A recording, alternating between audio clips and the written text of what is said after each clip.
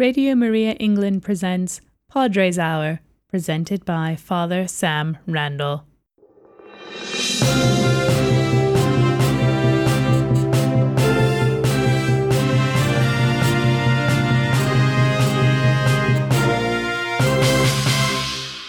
Welcome to Padres Hour. I'm Dr. Father Sam Randall, Priest Director of Radio Maria England. And on Padres Hour, we explore issues of faith and belief and social justice with experts, enthusiasts, or just the curious and interesting. And I've got a wonderful guest with me today, Julie Thompson. Julie and I have known each other for many years, nearly 20, possibly, Julie? I wouldn't like to say. I might give my age away there. Well, a long time. It feels like ages. Anyway, so Julie's with us because Julie is the director of a very exciting project called In Churches. Is that how you describe yourself, Julie? Are you the director? I always say that I work for In Churches, but yeah, I think my official title is now CEO. But titles mean nothing unless you're walking the walk.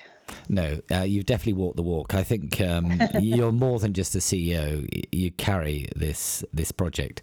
So welcome to everyone to this Padres Hour. We're going to explore, obviously, what's been going on with not only with Julie's life, but her work with the homeless and the most vulnerable people that she works with in a city that's had a lot of problems in the past in England. It reaches all the criteria for poverty and social justice issues in every sort of way. Communities that have had all sorts of tragedies and difficulties in the past. You may remember the fire at the football ground, but also there have been other things, of course, associated with dear Bradford, which is a wonderful city. Bradford itself grew phenomenally from the 1830s upwards because of the mills, and it's really a city shaped by mills, shaped by coal and the mills and the rivers there in Bradford, and that's marked and shaped it, and that has also shaped its demographics because of communities coming to work there from all sorts of countries. It's got an interesting Ukrainian community, it's got an interesting Italian community, and others who've come to work in the past of the mills, but of course the mills collapsed. The most recent community to that was the communities from the Mirpur, and they've enriched that city and the country in many, many different ways. And so welcome, Julie. Thank you very much. Pleasure to be with you. It's a great pleasure to have you. Now, Bradford's geography is like a bowl, isn't it, Julie? You sort of fall down to the middle, don't you, where the city hall is? It is. It has got, especially by the cathedral, it's got a sort of sharp incline into the bottom of town. Yeah, it's like a sort of bucket. And I think that's a great sort of illustration of some of the issues, because the flotsam and jetsam of human lives and brokenness can end up, can't they, very much in the centre of Bradford in one way or another. I was working in Bradford many, many years ago as the Bishop's officer doing social justice advocacy projects. And Bradford was one of the cities which attracts because it's social provision and its care. And it's got a great history, Bradford. And people gravitate to the city who are struggling with life. Wouldn't you say that's true, Julie? Yes, definitely so. We have a very diverse and interesting mix of people that make their home in Bradford. Yeah, it is an exciting place. It's a great tapestry. Julie, you've been working as the CEO for In Churches for many years, haven't you? I have indeed. So before we explore that, I wonder if you could tell something about your background, something about your faith background as well. My maternal grandmother was a very, very, very devout Catholic. So I had very early beginnings of Holy Family Church in Armley. She never missed a Sunday. She was a wonderful woman of God. My own background is Anglican. So on my father's side, we grew up in the Church of England, very much high church. I later learned, didn't know at the time, but it was very much the smells and bells and the traditional service. So I always had a really good, strong faith right from the get-go, as long as I can remember. My parents sadly divorced when I was 14, around that time. And I think one of the great sadnesses for me was I wasn't going to church for a little while. So I kind of became a cuckoo. I'd go to church with anybody that would take me. And it kind of gave me an interesting perspective on what was going around. I grew up around Leeds and Bradford. So I had the pleasure of going to many different services. I think it wasn't till, 2000 when I came across the evangelical church, which was quite a mystery to me. All these church plants and, sort of very informal and very almost like going to a concert for me, really. So that was kind of how I ended up in Bradford in 2003. So I've been sort of working there 17, 18 years now. Right. What drew you into work in Bradford? What was the job you were doing? I think it was just the fact that I ended up going to church there. You'd asked about my background earlier, and my working background, I'd always wanted, right from being about 4 or 5, if anybody asked me what I wanted to do, I wanted to be a caterer.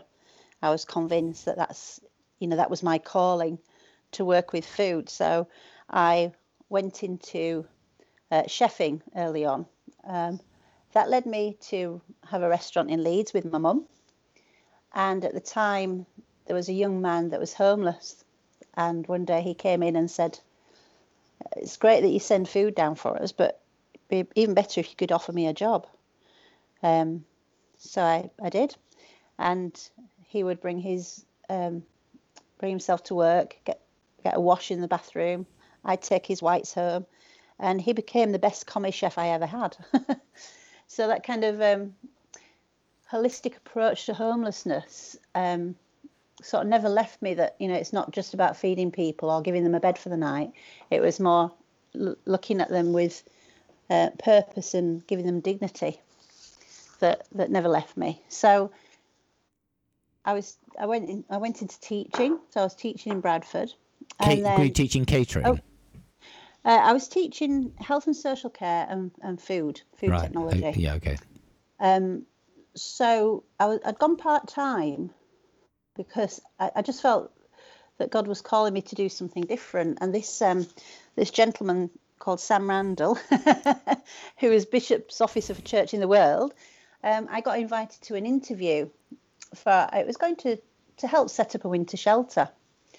So there's always already quite a bit of interest in setting up a shelter. The feeding projects were reporting that they were saddened that people were sleeping rough when they'd been feeding them. And at the time, Bradford Council had 2 official rough sleepers. So I was part of taken on. I was interviewed.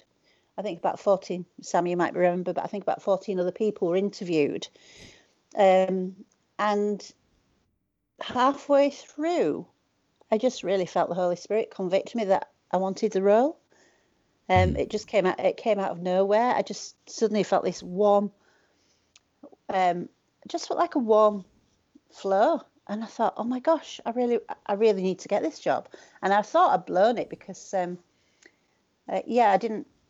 sort of didn't plan to succeed. I'd just gone and thought, oh yeah, that might be interesting. So it was quite a shock.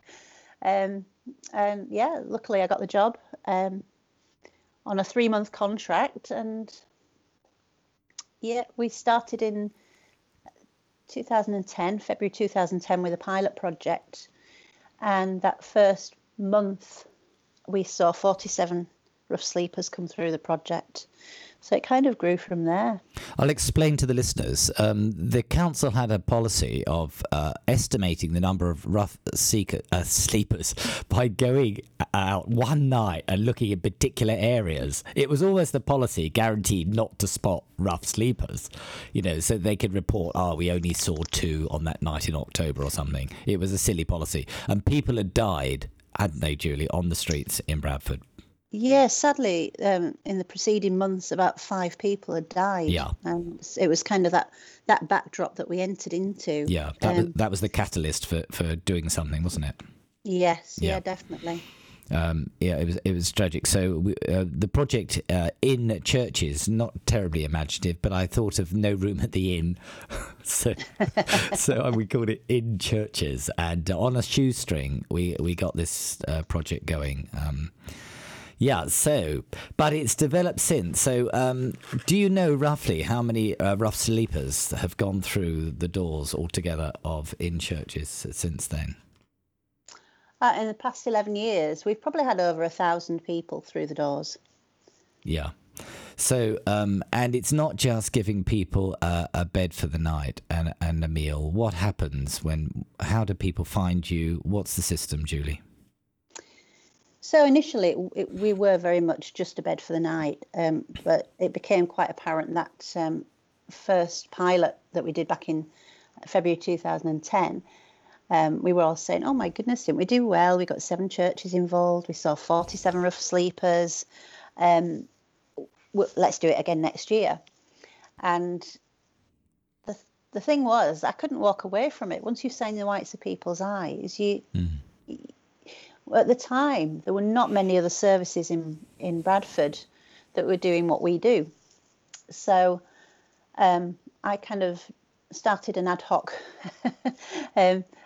service, trying to look at getting the people that we were working with into accommodation throughout the year. Then we went to 14 weeks the following year, winter 2010. And one of the churches had said, right, we can't do the 14 weeks, but we will do a week. So all the other churches stood down, and St. John's at Great Horton did a week. And I was kind of going from moving the beds every night from church to church, because we took this rolling shelter model from London, and it was a night at a different church. So it was quite challenging for me and the others that were working on that project, but also it was quite chaotic for the guests to remember to go to a different place each night. So St. John's doing a week, it was so good. It was just very smooth. People knew where they were for a week, and the church kind of owned the project. So the next year, and I remember, so Shauna used to be our PA, and Shauna and I were at Shauna's house, and I said, right, okay, next year, shall we just ask for a week at each church? And Shauna said, oh, Julie, let's ask everybody. And I said, let's not, because we've got over 100 volunteers and we might get 100 different responses. I said, let's just tell people we're going to do a week at each church. And I remember saying, oh, Julie, and she was she's from Ohio, so that was an American accent there if you didn't catch that. So I sent I pressed send on the email, and the response we got was quite amazing. So from that time, 2011-12, we actually did a week at each church. And from us centrally, not having to work out rotas on a night by night, we then moved to having each church do the rota, and each church had a person there that took control and coordinated it. So it was quite interesting. Don't you think people are waiting to be asked, Julie? I mean, there's such goodwill, such love, and people see these. You could step over a rough sleep, or you go around them, and you want to do something, but don't you think people just don't know how? And in churches, and you empowered people. I think very much so. We had, when we started after the first year, sort of into 2011, we just had over 100 volunteers, and now we've got over 1,000 volunteers. Yeah, and it's important to say they come from all the churches, don't they? So it's Quaker, Salvation Army, Catholic, of course, Church of England, Baptist and Methodist and Pentecostal. It's a wonderful ecumenical move, isn't it, Julie? It was. I mean, I don't think you could have planned it any better, because what happened the first year was like, oh, I can't go there. they're Quakers, and I don't know. I don't know. They do funny things at that church. So it was. We needed sort of a team of floating support. I won't call them floaters because that sounds like something that you find in your coffee. But in fact, it was the Catholic church from Halifax that used to come over. We used to call them the Halifax Trio, but there were 6 of them. But any Wednesday night, 3 of them would come over, and whatever church they would go to every church. So gradually, the movement was like, oh well, I'll go to that church then, and it was just a wonderful seeds were sown because people just crossed the thresholds of other churches, and some of them had never been in another church in their lives. So it was just fantastic to see. Sometimes I'd go to a church and I'd say, oh, I thought you were at St. John's. Ah, yes, but we met through in churches. Oh, I thought you were doing the food project at St. Clement's. Ah, yes, but we met through in churches. So as this wonderful sort of ecumenical project developed, and I know that was your heart anyway, but it happened organically. It did, spontaneously. Yeah, I loved coming in the evenings and eating a meal, and you didn't know who you were sitting next to or where they were from. And that was just lovely. I mean, it was lovely being with these guests as well, of course. That's why we were there. But it was really special sharing with others in this work of the Lord. I think a lot of homeless charities that have roots in Christian origin, they tend to sort of go from Matthew or Isaiah as their sort of key scripture. But what I loved about ours, I think we were more rooted in Hebrews. Don't forget to show hospitality to strangers. Yeah. For in doing so, shall I repeat that? Yeah, no, that's great. That's really good. Yeah. Don't forget to show hospitality to strangers, for in doing so, some have shown hospitality to angels. And I think that was really apparent because people sort of clump together the homeless. There's a lot of projects that deal with the homeless, but there's no just one story. Everybody has, the 1,000 people that have come through the doors of the churches, every person has a different story. And at the time, my son was going away and serving in the army, and I always thought, well, what would I want for him if he was in a strange country, or he found himself without a bed for the night? And what I love about the in churches and the shelter model is that if we were a stick of rock, you would have hospitality running through the middle of it, because each church, although we all did the same thing, we put the beds up and we made them something to eat, each church coloured that in differently. Yeah. So very often when you popped in, like you say, that one of the wonderful things is you'd look round and you wouldn't realise who were the guests and who were the volunteers, because everybody sat down to eat together. Yeah. And that was challenging for some, especially some of those groups that actually served the homeless through the feeding projects, because they weren't used to sitting down. They were used to having those barriers. But I think that was when it was transformational for the guests, was when the volunteers sat down and they were showing hospitality to the stranger, and they did find out that they were delighting in angels. So, over the years we've had some glorious stories of transformation. I think one sort of that especially sticks to mind was a young man called Liam, who I'm still in touch with now, several years later, and he was at St. Paul's at Manningham with us, and I didn't often stay overnight unless I was really needed, because I had to work the next day as well. So I would be sort of the last resort to stay over. But this particular night I'd stayed over, and Liam couldn't sleep, so we were sitting in the kitchen at St. Paul's, and we were laughing at the fact that the church warden we counted 54 notices not to touch things, or not, to leave things as they were, which was quite amusing. But I thought this young man is so articulate. He's so passionate about justice. At the time, he'd been living in a crack den. He'd also, and this isn't confidential, this is all over the papers, and he talks about it himself. But he'd worked at a bingo hall in Keighley and stolen £23,000. Gone on a jaunt to Amsterdam and blown all the money. Oh no. Tried to hand himself into the Dutch police, who said, no, this isn't our problem. So he came back to England and handed himself in and served his time. But coming out of prison, found himself homeless and, a drug addict. But what's remarkable, last year, Liam finished his final year of university to become a lawyer. And, it was just the seeds of things that happened to him. We actually managed to get him a place in a Christian community who really looked after him, developed him and, supported him. One of the gentlemen that ran the community was a builder.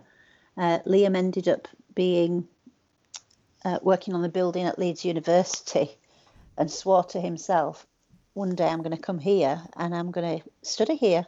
So he left himself a little note in the wall to say, Liam, one day you're going to study here, as he was building the library at the university. And then that's exactly what he did. Wonderful, Julie. Wonderful. You won't know this, but I put a notice up at St Paul's Manningham. My notice said, it is forbidden to read this notice. What the wonderful thing about in churches is it's not just providing this absolutely essential food and bed, but you work with them, don't you, to get them into their own accommodation and, like Liam, get them back on their feet. Yes, that was sort of clear from, it was great that we were helping them get a bed for the night and some food, which took them out of their immediate need and crisis. But it became apparent that we needed to work longer term with people. Yeah. London have got this horrible but quite accurate account of the homeless society, and they call them stock, rotation, and flow. And it sounds like sounds like can of beans, not human beings, but the stock, what you would call the hardcore rough sleepers that have been out for years, and possibly some of them don't want to come in. No, lifestyle choice. It's a lifestyle choice. Yeah. Being traumatized, yeah. All sorts of issues, mental health issues. I don't like the term hard to reach, but sometimes it's just sort of very difficult to get people inside. Then you've got the rotation. So those are the people that would be homeless. You get them into accommodation. They'd make themselves homeless again. They'd not been able to sustain the tenancies. That they were quite chaotic.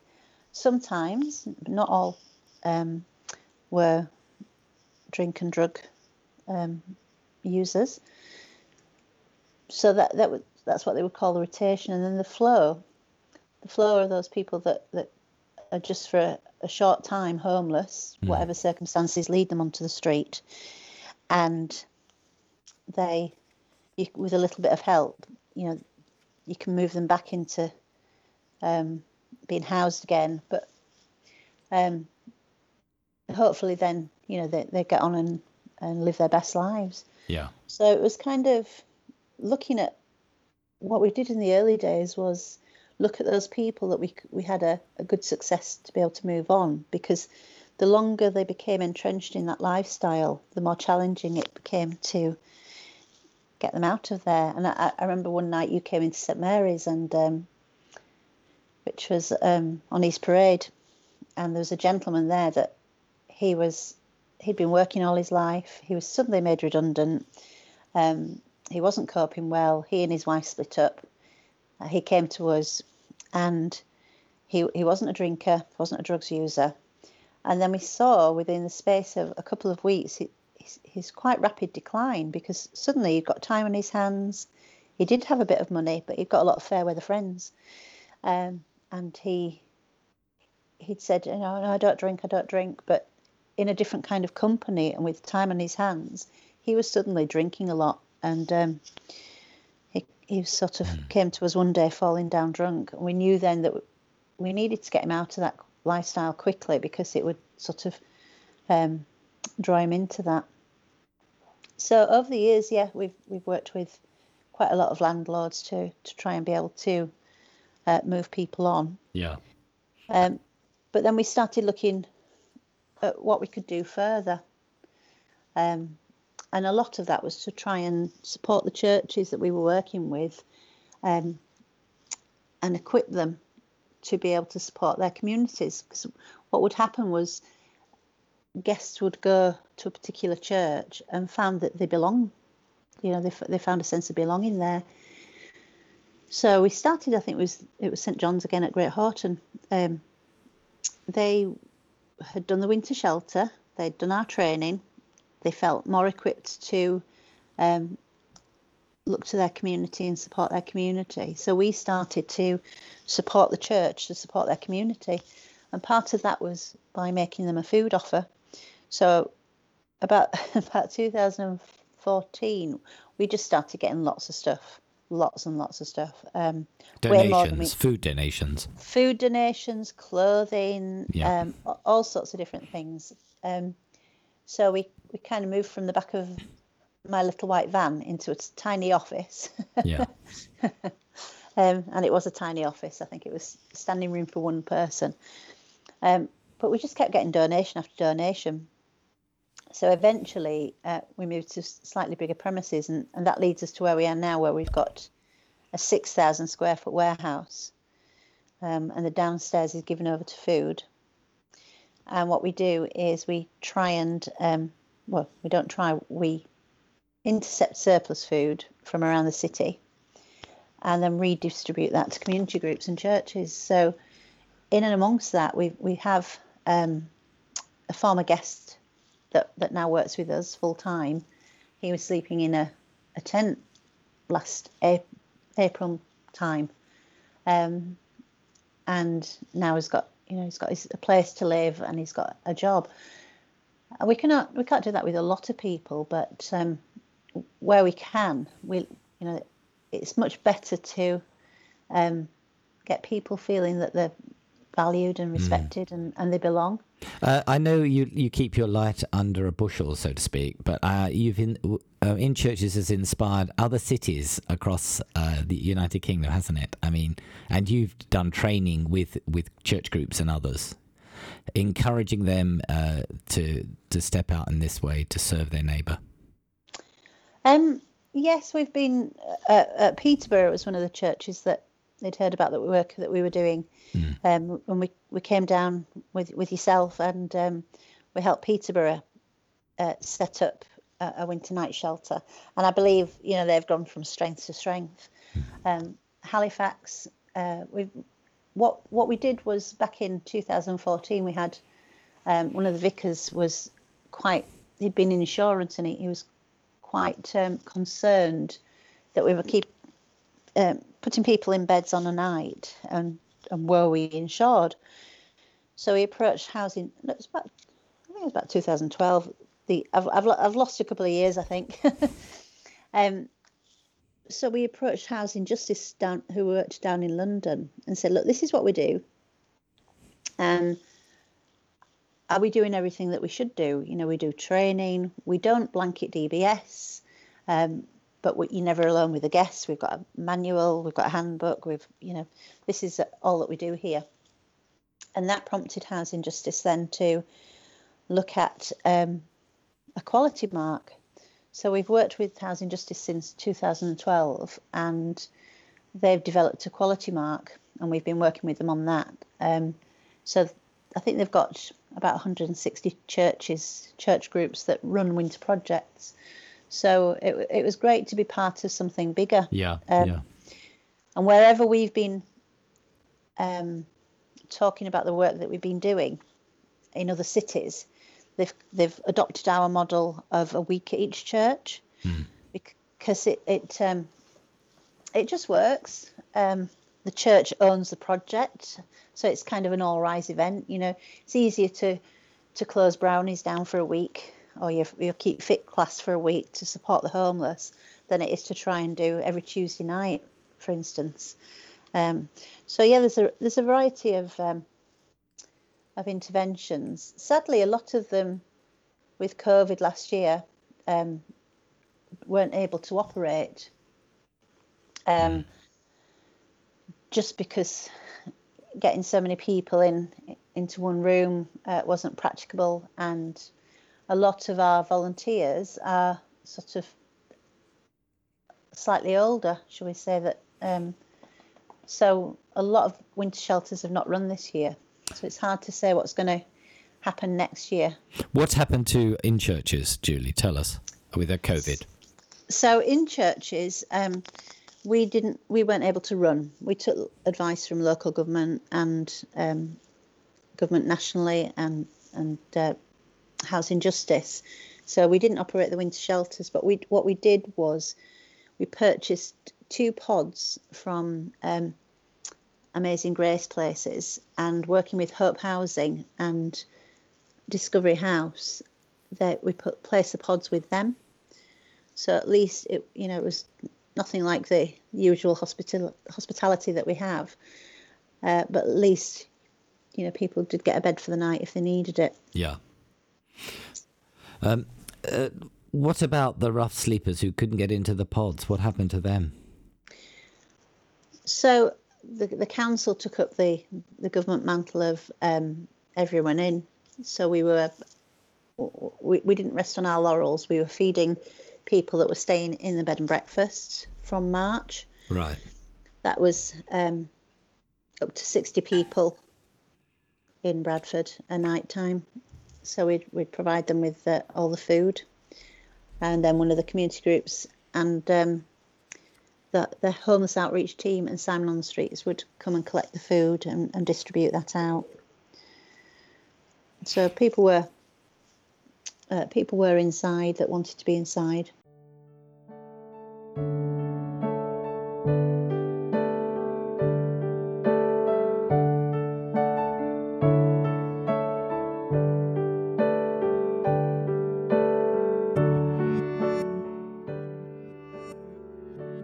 What about the you had a food hub, and you were doing I think there was a welfare hub you were running, and also I think you had a cooking hub. What happened to all of those?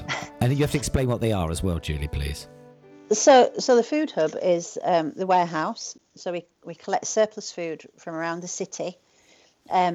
We did think that we were going to go into lockdown for a couple of weeks, and we were thinking, oh wow, a couple of weeks off, this would be amazing. But people still needed to be fed, so we took on the surplus food of the city of Bradford, really. Lots of organisations, cafes, places like Salts Mill were closing down, and they were sending their food to us. So we were just busier than ever. In fact, we ended up taking on 2 extra staff so that we could redistribute the food across the city. The council also commissioned us to provide food to food banks, so we were providing food to 21 food banks as well, and that continues until July this year. So as a team, the team's just been absolutely phenomenal. That we've redistributed food for about 880,000 meals at the last count, and I think that was towards the end of December. Lots of other groups have taken up the mantle as well. And in fact, the first 3 months was, usually the faith groups are first to lead the way in volunteering. Yeah, it's wonderful. It was such an all-rise event. So people that were furloughed, people that, sort of were having to stay home and isolate, realised what a massive need there was and jumped into action. So I think there's about another 60 food groups started across the city. The VCS really came into its own. It was just phenomenal. What's the VCS? The voluntary sector. Yeah. So all the voluntary sector groups, the faith groups, really proved what a fantastic role they served to their communities. It was just very heartening. I mean, obviously, it was a serious situation and continues to be so. But the fact that everybody rallied round and helped was fantastic. What are your plans for post-lockdown? Post-lockdown, we've already started doing cookery classes at a safe distance. We've been doing a lot of, rather than just handing out food parcels and free food, we've been doing some challenge boxes to try and get young people interested in the work and cooking. Last year we did something called 10 Recipes to Save Your Life, and that was trying to sort of support former homeless guests into cookery classes and cooking for themselves. So we've got quite a lot of projects that we're still doing. There's been one of the churches has set up another food hub like ours. So I think what's become very apparent is that feeding people is a massive issue, and that lots of groups want to do that. So I don't think the fact that food poverty has been highlighted is a bad thing.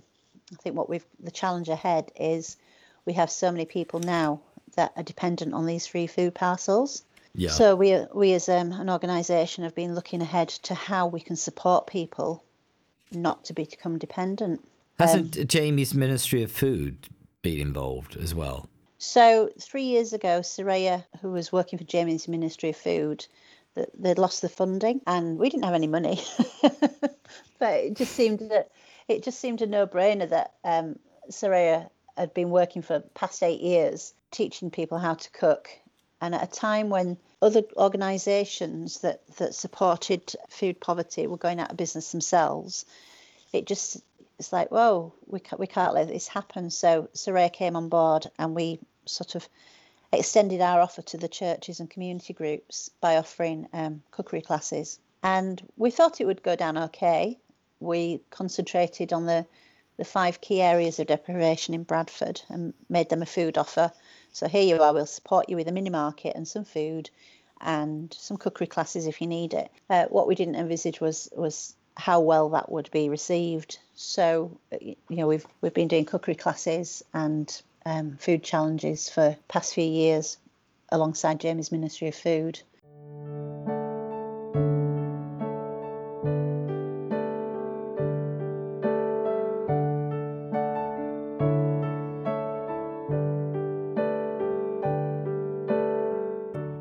We talk about numbers and statistics, and we can lose sight of individuals and how they can touch our lives. Julie, you yourself, how have you personally been affected by all of this work, very much at the grassroots, at the sharp end of social justice, at the churches, the gospel, really? How's it affected you, your faith, and the way you see things? I think I'm lucky that I've had such a strong faith, because I think that's carried me through a lot of the tough times. I do feel it's our calling, it's our responsibility to be able to support people. And I think that through in churches, so many people have been given that opportunity. I think what you say is so many people want to do something, but they just don't know how to respond. Yeah. So it's been heartening that in churches has been a vehicle where so many people could respond. They could get involved at whatever level they felt capable of. So some people just wanted to cook. They'd be happy to turn up and cook 7 nights a week, and they would cook their favourite meal, or they enjoyed the hospitality of it. Some people didn't want to interact with the people that were homeless, but they could do their bit. Children have been wanting to get involved, so a lot of the schools, they'll make little care packages for the guests and put them on the pillows, and they'll go in and help set the beds up. And I think it's just provided people with a snapshot of what life is like when you have very little. I'm never a fan of you're only 2 steps away from two paychecks away from being homeless, because I don't think that's correct, because it's all about our networks. My son would never be homeless because he'd be able to come home to me. But I think what's becoming apparent is that people's needs have changed and the complexity of their crisis has changed. And what in churches has been able to do is show the churches the complex needs that people have had, and churches have been able then to respond to how they meet that need. So the way things have worked out is a lot of churches now have they have extra support in there. They have support workers, advice workers going in, so they can meet their community where they're at and support individuals. And there's some wonderful stories of hope and redemption that have come out of that, and churches rising up to meet the needs of the people that they've been working with, and people sort of getting invested in the church, coming in to volunteer, making new friends. It's just, I don't know half of some of the stories until somebody said, oh, this person used to be a guest at our shelter and now they're doing this for us. And so we never know what relationships have been formed, but God does. Yeah. He's weaving the tapestry of our lives together, and it's such a beautiful tapestry, how we can touch one another. The young man we met that night who was going to commit suicide, who came in, and it really is saving lives, restoring families, giving hope. It's challenging, it's channeling love, isn't it? I think that's where the intersection happens, isn't it? Where sometimes people have sat down and said, why are you doing this? You're not getting paid to do this. They've challenged the volunteers on why they're doing it. And, they just see that it's through God's love that people are doing that. We ought to say people have also found faith, haven't they? People have come to Christ because of this. Absolutely. Yeah. Wonderful, being baptized and so on. It's lovely. There have been some great testimonies. I'm looking at Robert Kelly, who's the Association for British Credit Unions, saying it's one of the most interesting and humane things to come across my desk in a long time. It's great how many lives have been touched and changed because of all of this. I know you changed my life, Julie. Definitely. I want you to say about beanies. The beanies. Your beanie project, yeah. Are some of the volunteers knitting them? Oh, yes. Okay. We get some amazing beanie hats knitted for us. The idea was my daughter bought some Tom's shoes, and she said, oh, Mum, this is great. Look, I get a pair of shoes and Tom's donate a pair of shoes to somebody. And I thought, oh, we could do that with beanie hats. We knit a beanie, knit two, and we give one to somebody that's homeless. So we kind of expand. I think it was 2012. I thought, oh, homeless beanies, right? Let's get that going. We looked across the pond, and they were already doing that in America. Yeah, of course. So I got in touch with the chap in America and said, oh, look, we've just had this idea, and we thought we'd make a project out of it. What can we do anything together? So he said, oh, this is fantastic. It turned out he was a Christian. He sent us his logo. He said, yep, you can have free reign and use this. So Homeless Beanies was launched, and gosh, we've had beanies from all across the world. It started on Twitter. We have a sponsor called Michael, who we met on Twitter several years ago. He sponsors with tea. We have a coffee sponsor as well, so we do homeless coffee beanies. And the idea is that any money that we make from that actually goes back in to support the people that we support. So that money is ring-fenced. So it could be we get them a starter pack for a new house. It could be that they need a birth certificate to be able to show some ID. It could be they need some new boots or a new outfit to go for an interview. So that's kind of a little project that we've got running alongside the work that we do. I always keep thinking, we need to sort of give it more traction. But we are blessed with beanies. Great. I always remember you telling me that story of a lady that was knitting in one of the homes and somebody kept unwinding it because she just kept knitting and knitting and knitting. Yeah, that's right. I often think of you when the beanies arrived. You just think of the wonderful people knitting. And again, it's that, we want to help. What can we do? I can help you with what I've got. And, that's time and being able to knit. So we've got knit and natter groups that send us stuff. It's just amazing. Some wonderful hats. The lovely thing about knitting is you can pray while you knit. And you can pray for whoever wears this beanie, Lord. May you be a blessing on their head and on their lives. Can't you? Well, that's the thing as well. Sometimes they come with little notes saying that I've been praying for the person that wears this hat. Sometimes, they just come in with little stories of hope. So it's just wonderful. We're so thankful. A lady rang me a couple of days ago and said, did you get my hats? And she sent us 6 perfectly knit hats, and it was just like, yeah, it's just so good. I mean, we have got a lot of hats, so we do give them away to other shelters, and Yeah. when I used to go down to London, I'd take a bag of beanies to the homeless shelters down there as well. It's so lovely, Julie. I mean, the news is full, relentlessly bad news, but there's so many wonderful things going on. Our communities are being supported and held together by love, with so many volunteers doing so much. And so much is coming out of the church. I used to think if the churches sort of decided they weren't going to bother anymore, that's never going to happen. But, you know, you can imagine it. Everything would collapse. I always smile to myself when sort of people sort of say, "Oh, why aren't the churches doing anything?" And I'm able to respond with, "Well, actually, they are." Yeah, exactly. And interestingly as well, through Housing Justice, they do capture a lot of the work that the church does. So it's good to know how many people are being housed over winter, and how many volunteers there are, and how many meals have been served. So the church is alive and thriving, albeit in different places now. Sometimes they've moved into nightclubs and all sorts of it's evolving. There's a lovely, of course, in churches doesn't take in younger people under a certain age, does it? You don't take in children or young.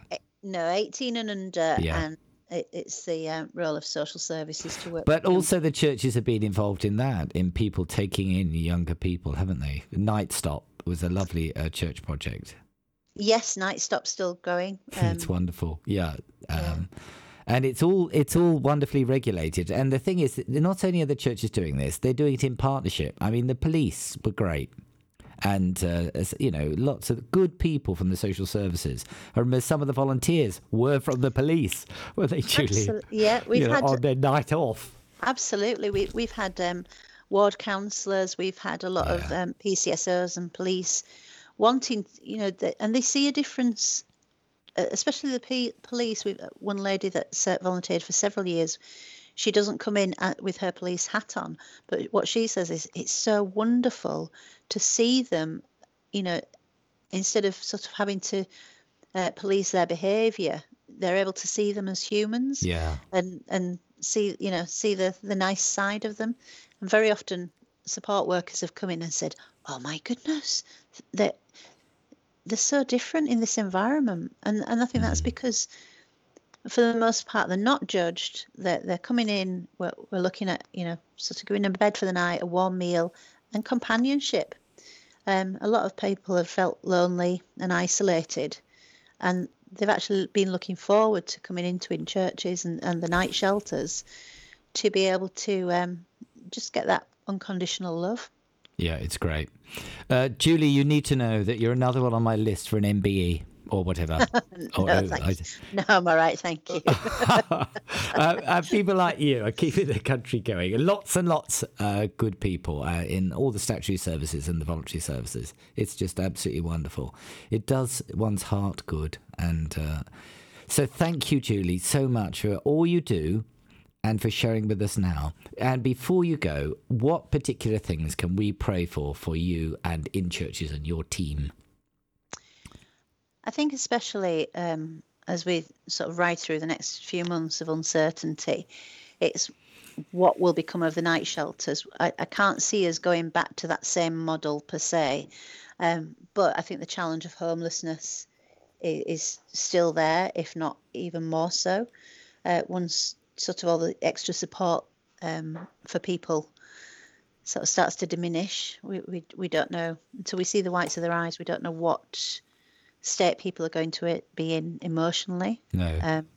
Then, we're already hearing reports of people's mental health declining, people not being able to feed the families. You mentioned some of the work that we're doing as well is we've set up something called Food Savers. So we're looking at giving people food that they can afford, fresh, healthy food, but we're charging £6 for them, and a pound of that then will go into the credit union. So the idea is then to get people paying what they can afford towards their food, but that is empowering them, that is giving them choice, giving them dignity. I mean, one lady said, I feel like I can choose my own food now and feed my family this week, and it means so much to me. So, as we come through this crisis, what we're doing is we're looking for longer term solutions to be able to stop people going hungry, but not create a dependency on food banks. No. So a lot of prayer is welcomed around that side of things as well. And just that, we've got a team that's strong and healthy and able to support others. Just so people understand, the credit union, that means those people are actually putting in money to save, isn't it? It's like a savings thing. Yes, it's only £1 a week, but one gentleman said, wow, I've saved £8. That's the most I've ever saved. Yeah. Most I've ever saved in my life.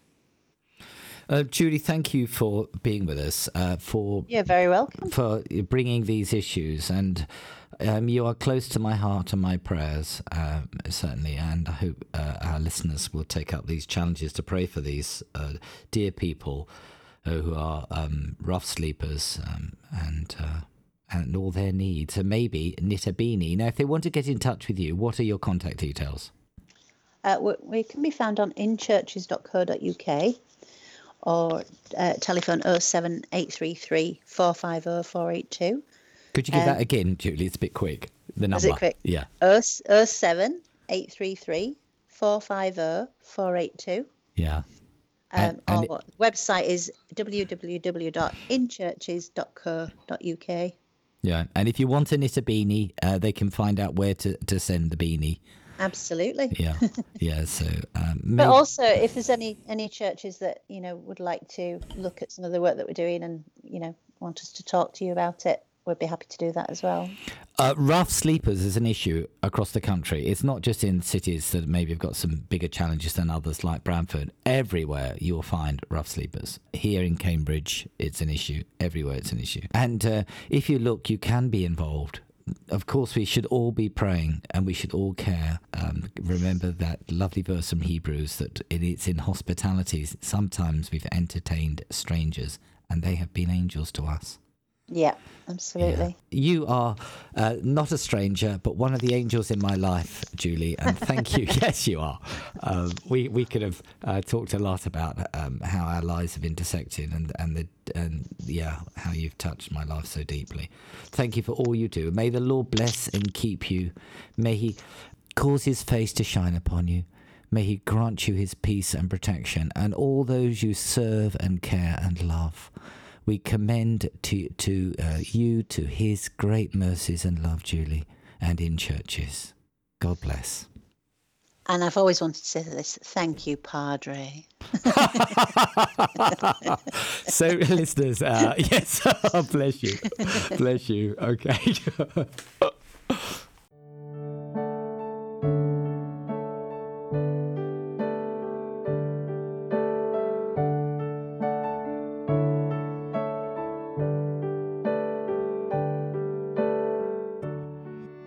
Thank you for joining us for Padres Hour. I do encourage you to send in your stories, especially if you are a chaplain or a member of the chaplain's team.